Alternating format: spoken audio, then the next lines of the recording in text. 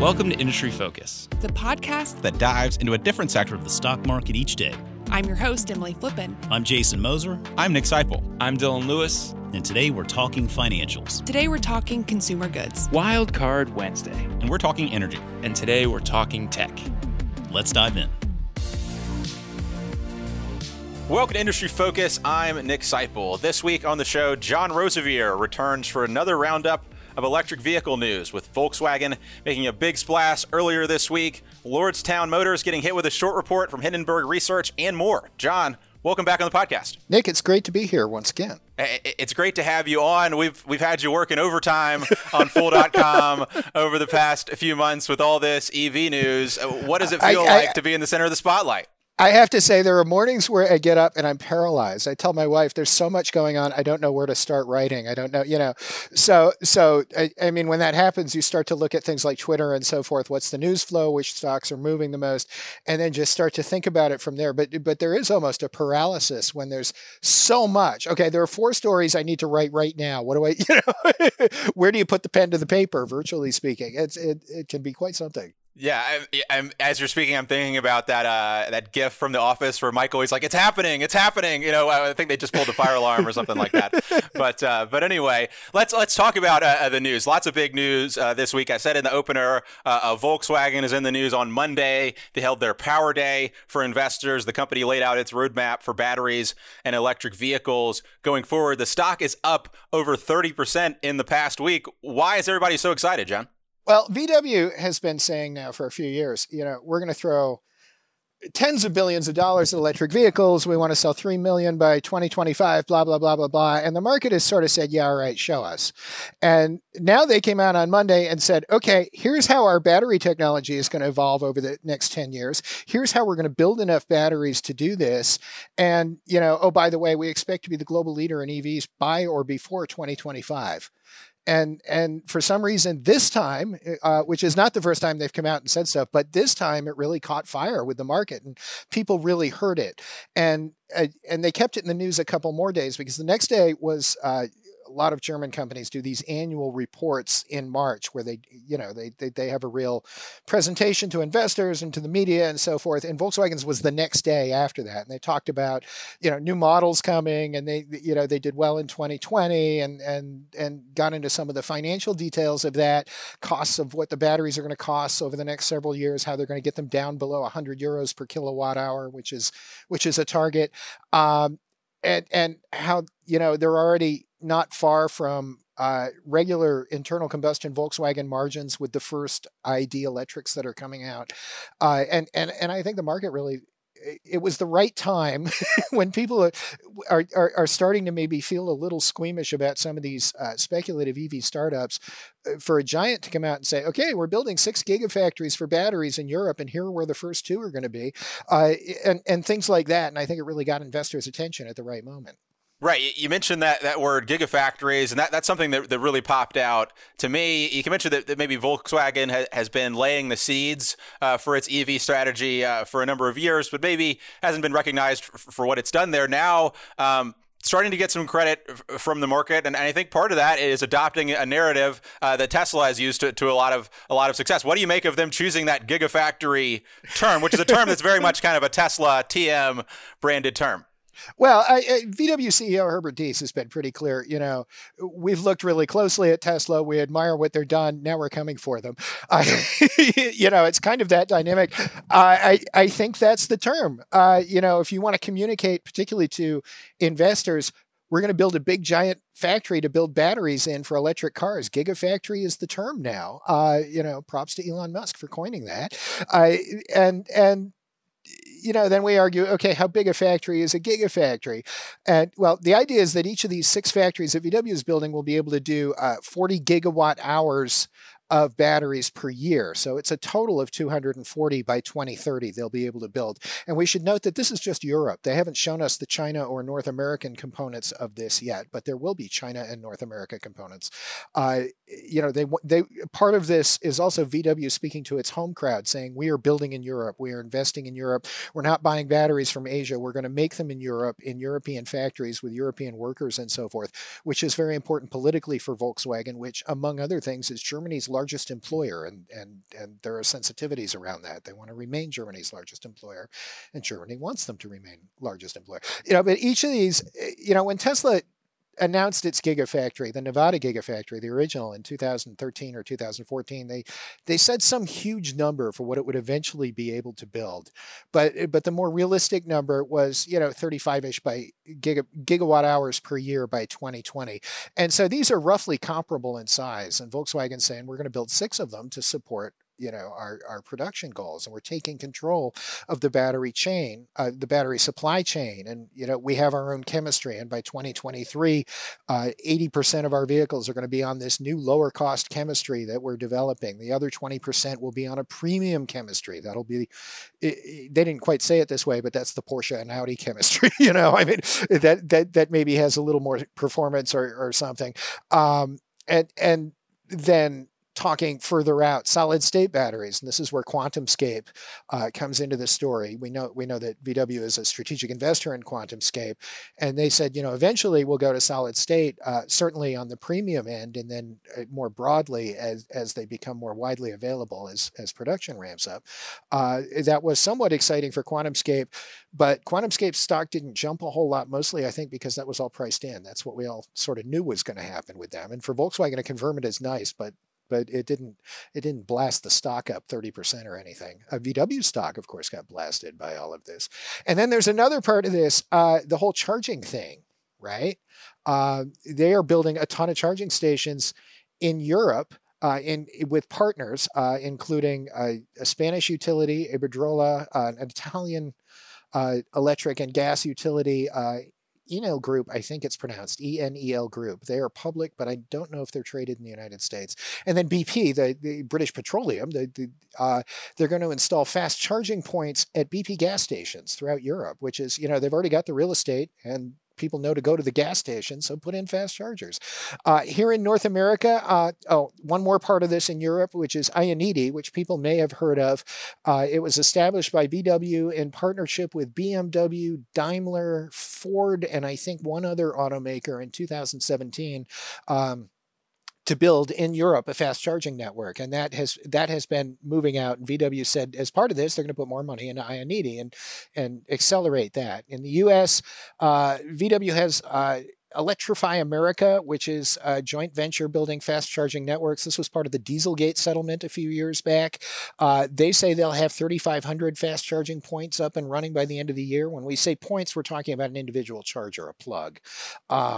So we need to just clarify the lingo. And of course, they're building them like crazy in China, just like everybody else is too. I mean, VW said something like in a joint venture, they have their 17,000 fast charging points by 2025. But, there are multiple efforts to build fast charging networks in there. I know that both NIO and XPeng are building their own. BYD is building one, and then there are various state-owned and state-funded efforts going on as well.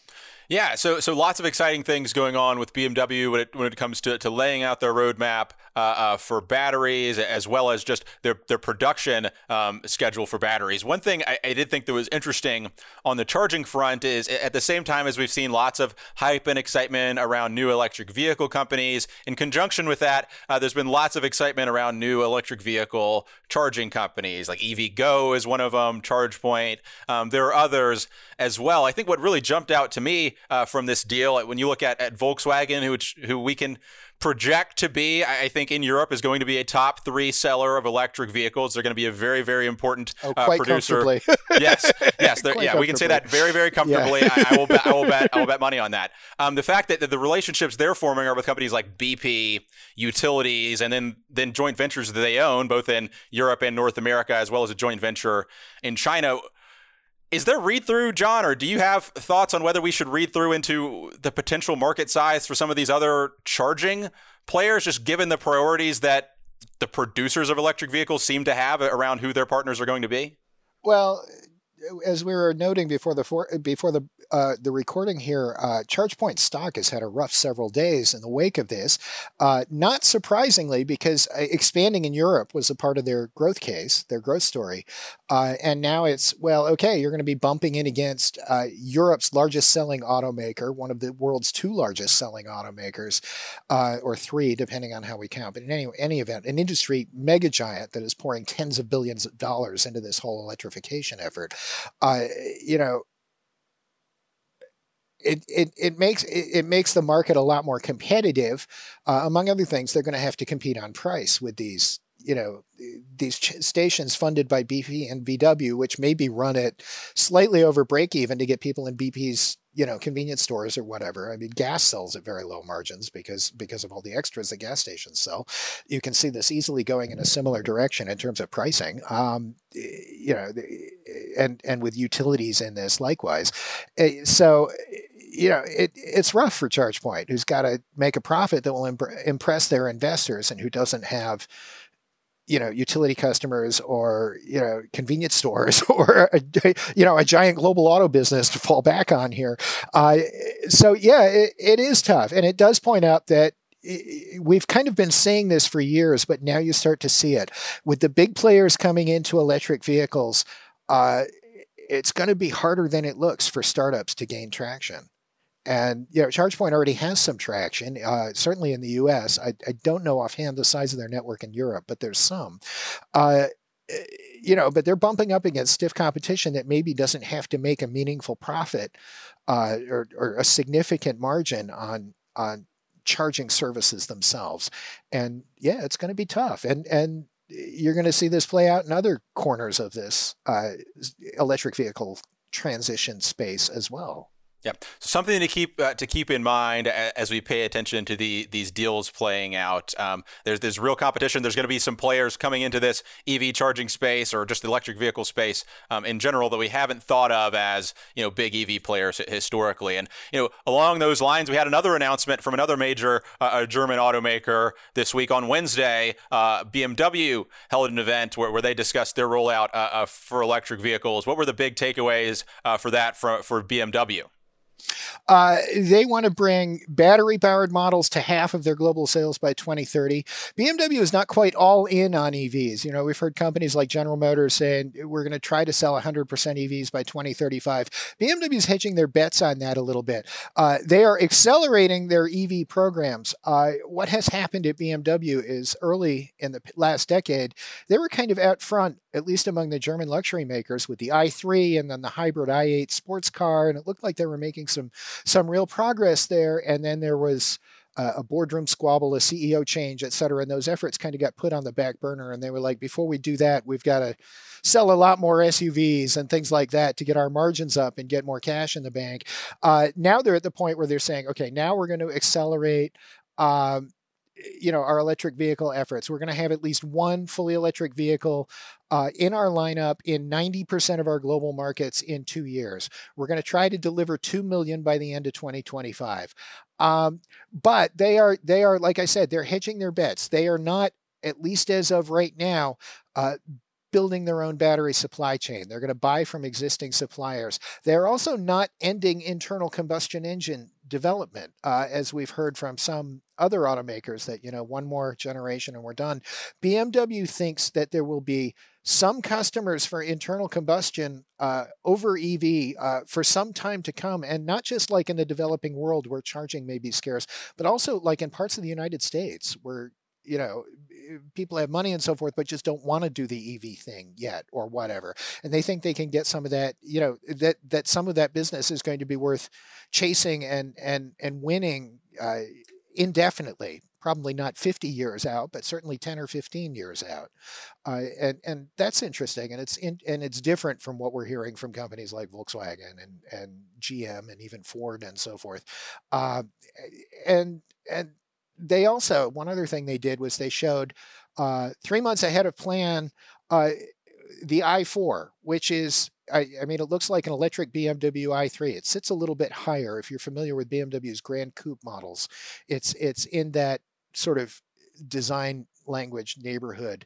This is intended to be an electric version of the 3 Series, which is BMW's iconic car, the luxury sports sedan. It's a 4-door. It looks about the size of a 3 Series. It has that big grille that they just introduced on the 3 Series, something very similar. They're saying all the things you want to hear: sporty performance, 300 miles of range, so forth and so on. Is this the competitor to the Model 3 that we've all been waiting for? I mean, Tesla named its car Model 3 for a reason. And I think that they were looking at the corner of their eye saying, okay, you like the BMW 3 Series? Here's the Model 3. I really think there was some of that thinking going on at Tesla, although they haven't quite acknowledged it. But now here's BMW saying, okay, you want an electric BMW? This is it, and it looks the part, and it will drive like a BMW and deliver on BMW's brand promise and so forth and so on. Right. So this adds to that. You always hear these auto commercials. It's the best in its class. Right. This adds to the class with the Model 3, and so the extent to which we see continued competition come online. One thing I wanted to ask you about, John, is we do have this a little bit different approach from BMW saying, we think we're still going to be producing, traditional internal combustion engines into the future. The CEO seems to be a big fan of hybrids and says, I really like how hybrids drive and those sorts of things. We talked earlier about Volkswagen. They've adopted Tesla's branding with the Gigafactory. Definitely seems to have a marketing approach to their push into electric vehicles.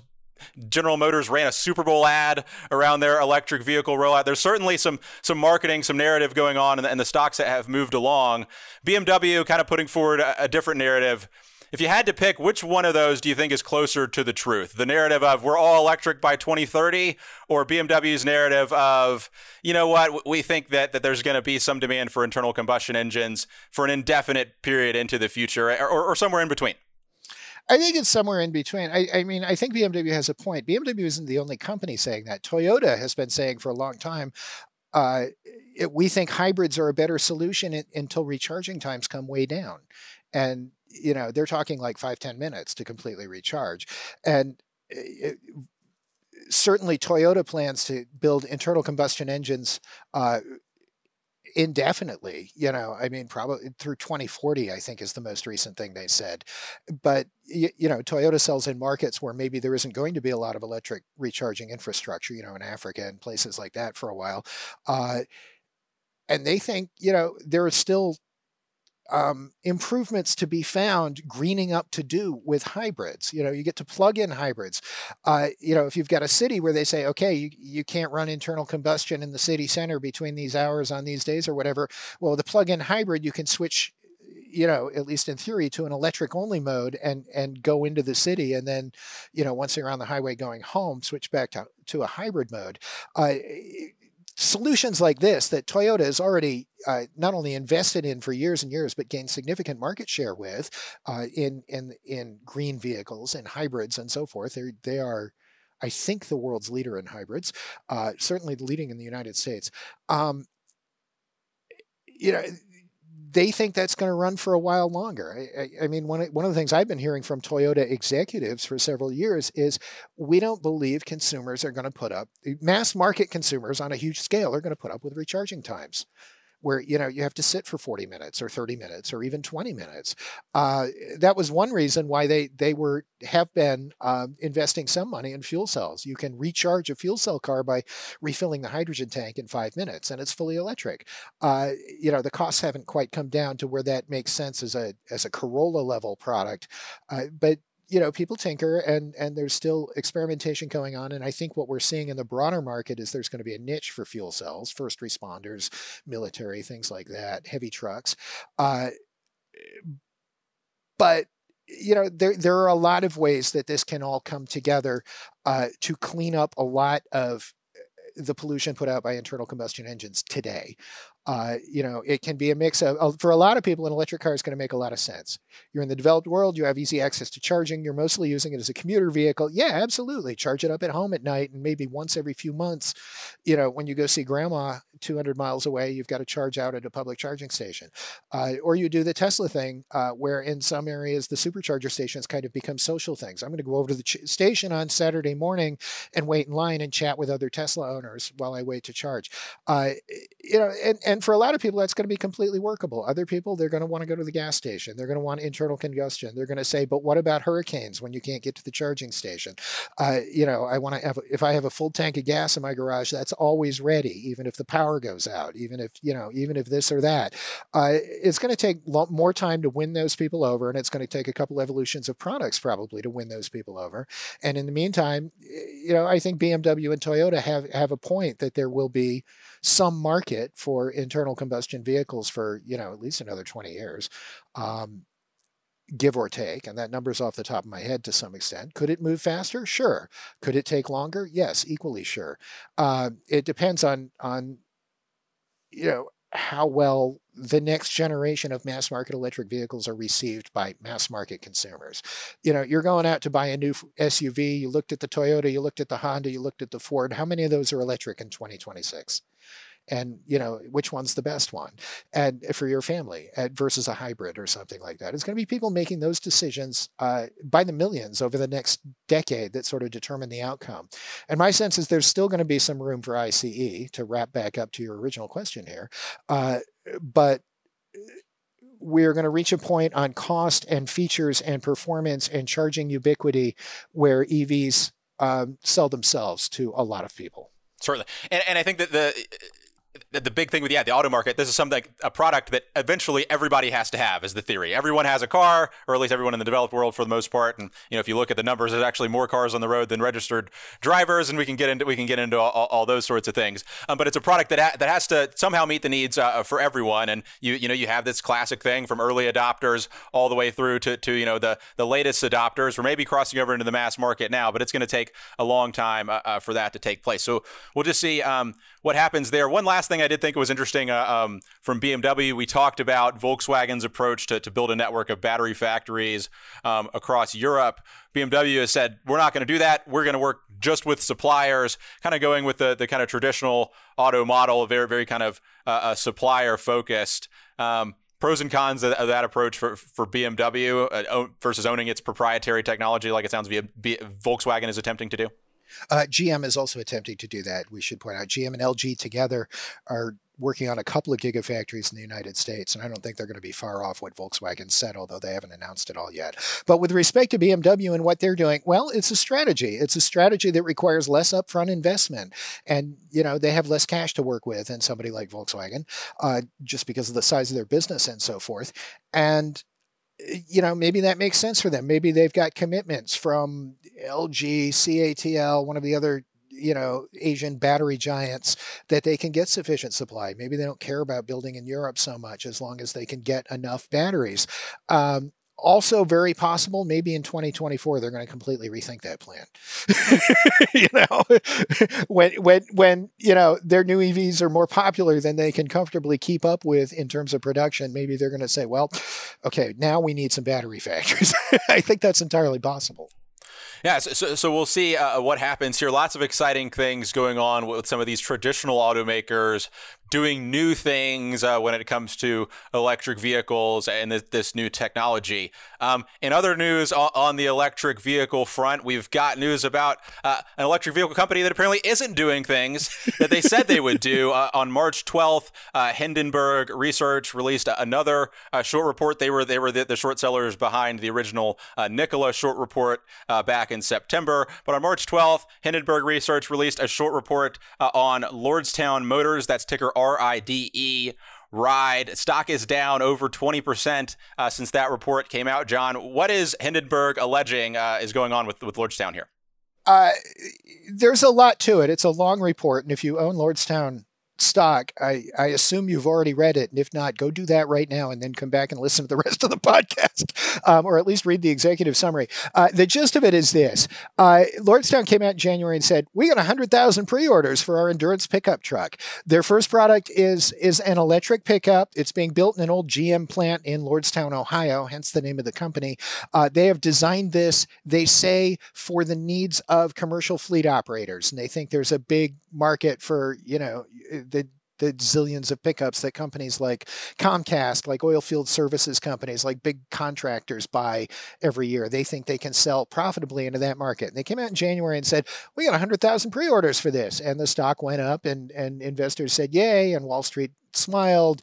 And now Hindenburg comes out and says, yeah, you paid some consultants to go out and find pre-orders, and some of your fleet pre-orders that you've touted come from companies that don't seem to operate fleets and don't even seem to be real, maybe. And and that CEO Steve Burns has been paying consultants to generate pre-orders for several years. He was the CEO of Workhorse Group, which is an affiliated company. We'll get into that in a moment. Workhorse owns about 10% of Lordstown. That's another company that we've talked about that seems to be a company in search of a business model to some extent. But Hindenburg alleged that he had been doing that at Workhorse as well. Generally, a lot of the report just trashes Steve Burns. They say he's a con man. He's P.T. Barnum. One senior employee told us while working with Steve for a couple of years, they saw more questionable and unethical business practices than they had seen in their entire career. Well, I don't know where that senior employee worked for before, but that certainly doesn't sound good. They also separately and relatedly said, Workhorse showed the Endurance pickup last year. It was in June or July, I think. And they said, all right, we're working to put it into production, and the first ones will ship in September of 2021, this year. But Hindenburg has alleged that they've been making drastic changes to the truck's design and could actually be 3 to 4 years away from full production. Lordstown has claimed that it will build its battery packs in-house, but Hindenburg alleges that the equipment to do so won't even arrive at the factory for months yet. They are currently building battery packs by hand, which is not a high-volume operation, to say the least. Battery packs are complicated. I don't know if you've ever seen one, but wiring up all the cells and so forth and installing the controllers and then putting them in a hardened case, and if it's two guys with soldering irons, it's going to take you quite a while to do this.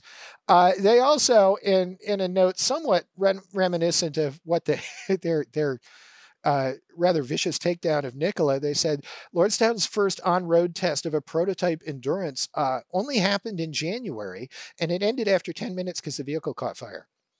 And, this is going into production in September. No, it is not. I mean, you look at Ford is saying they're going to start building their electric F-150 in the middle of next year, 2022. And we've already seen them out hammering on prototypes. They look like regular F-150s, but then photographers note they don't have any exhaust pipes and they aren't making any sound. So Ford's already out there beating on these things. Lordstown is using somewhat of a new design where the motors are in the wheel hubs too. And they apparently say they're going to do 20,000 miles of testing on that design before they begin production. And the whole auto industry said, you ought to be adding a zero to that, at least, with something like this. You're going to be selling these to fleet customers. They're going to be beat on every day, maybe out in the sticks on bumpy roads and so forth and so on. And people will expect them to just work with minimum downtime. What are y'all doing? And then they had their earnings report last night, and their loss was somewhat wider than Wall Street had expected, but, big deal. More significantly was that Steve Burns acknowledged that following the release of the Hindenburg report, the Securities and Exchange Commission has been asking for more information about these allegations.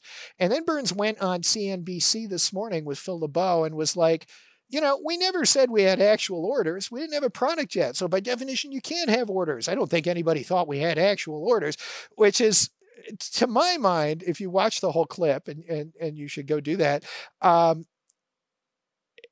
he's admitted guilt here.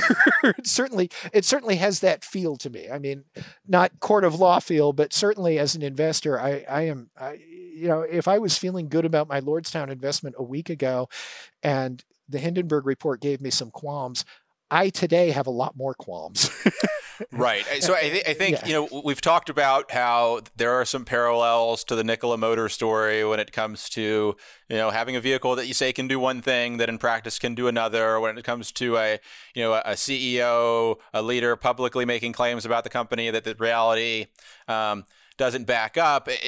It seems to mirror that very closely. Also Hindenburg involved. And like the Nikola story, the allegations are one thing, and short selling reports come out all the time with varying levels of accuracy to their allegations. But the response is really where you can get a lot of valuable information as the investor. In the case of Nikola, it was a non-denial denial. In the case of Lordstown, this appearance on Squawk Box this morning, I highly recommend folks check out that clip. I'll throw the link into the podcast notes. Not the response, the strong response you would look for someone who has the good on their side. So yeah, I mean, with Nikola, I mean, you had the non-response response that we're hiring all the lawyers ever. And then the founder's out the door. And some of the products they were talking about, well, we're not actually going to be building those after all. And, some of the partnerships that had been teased before this came out, well, they're not happening, actually. You had a big reset of the business. And frankly, Nikola, it's still going and there's still the bones of a business there, but it looks a lot shakier than you might have thought last summer that it would ever look. What happens to Lordstown? Well, they do have a real factory in the sense that they have a giant building that used to belong to General Motors. GM is an investor here. Have that in common with Nikola too. As Hindenburg GM's after the fact due diligence department, we were joking. But so there is something here. Is it going to turn into a real business? I have no idea at this point today. I don't have a ton of confidence that, I have little confidence that they're going to come through unscathed. They're already scathed to some extent. The story now has some very big questions open on it. I don't know where it goes from here, but it does call, the whole growth case, the whole bull case for the company into question.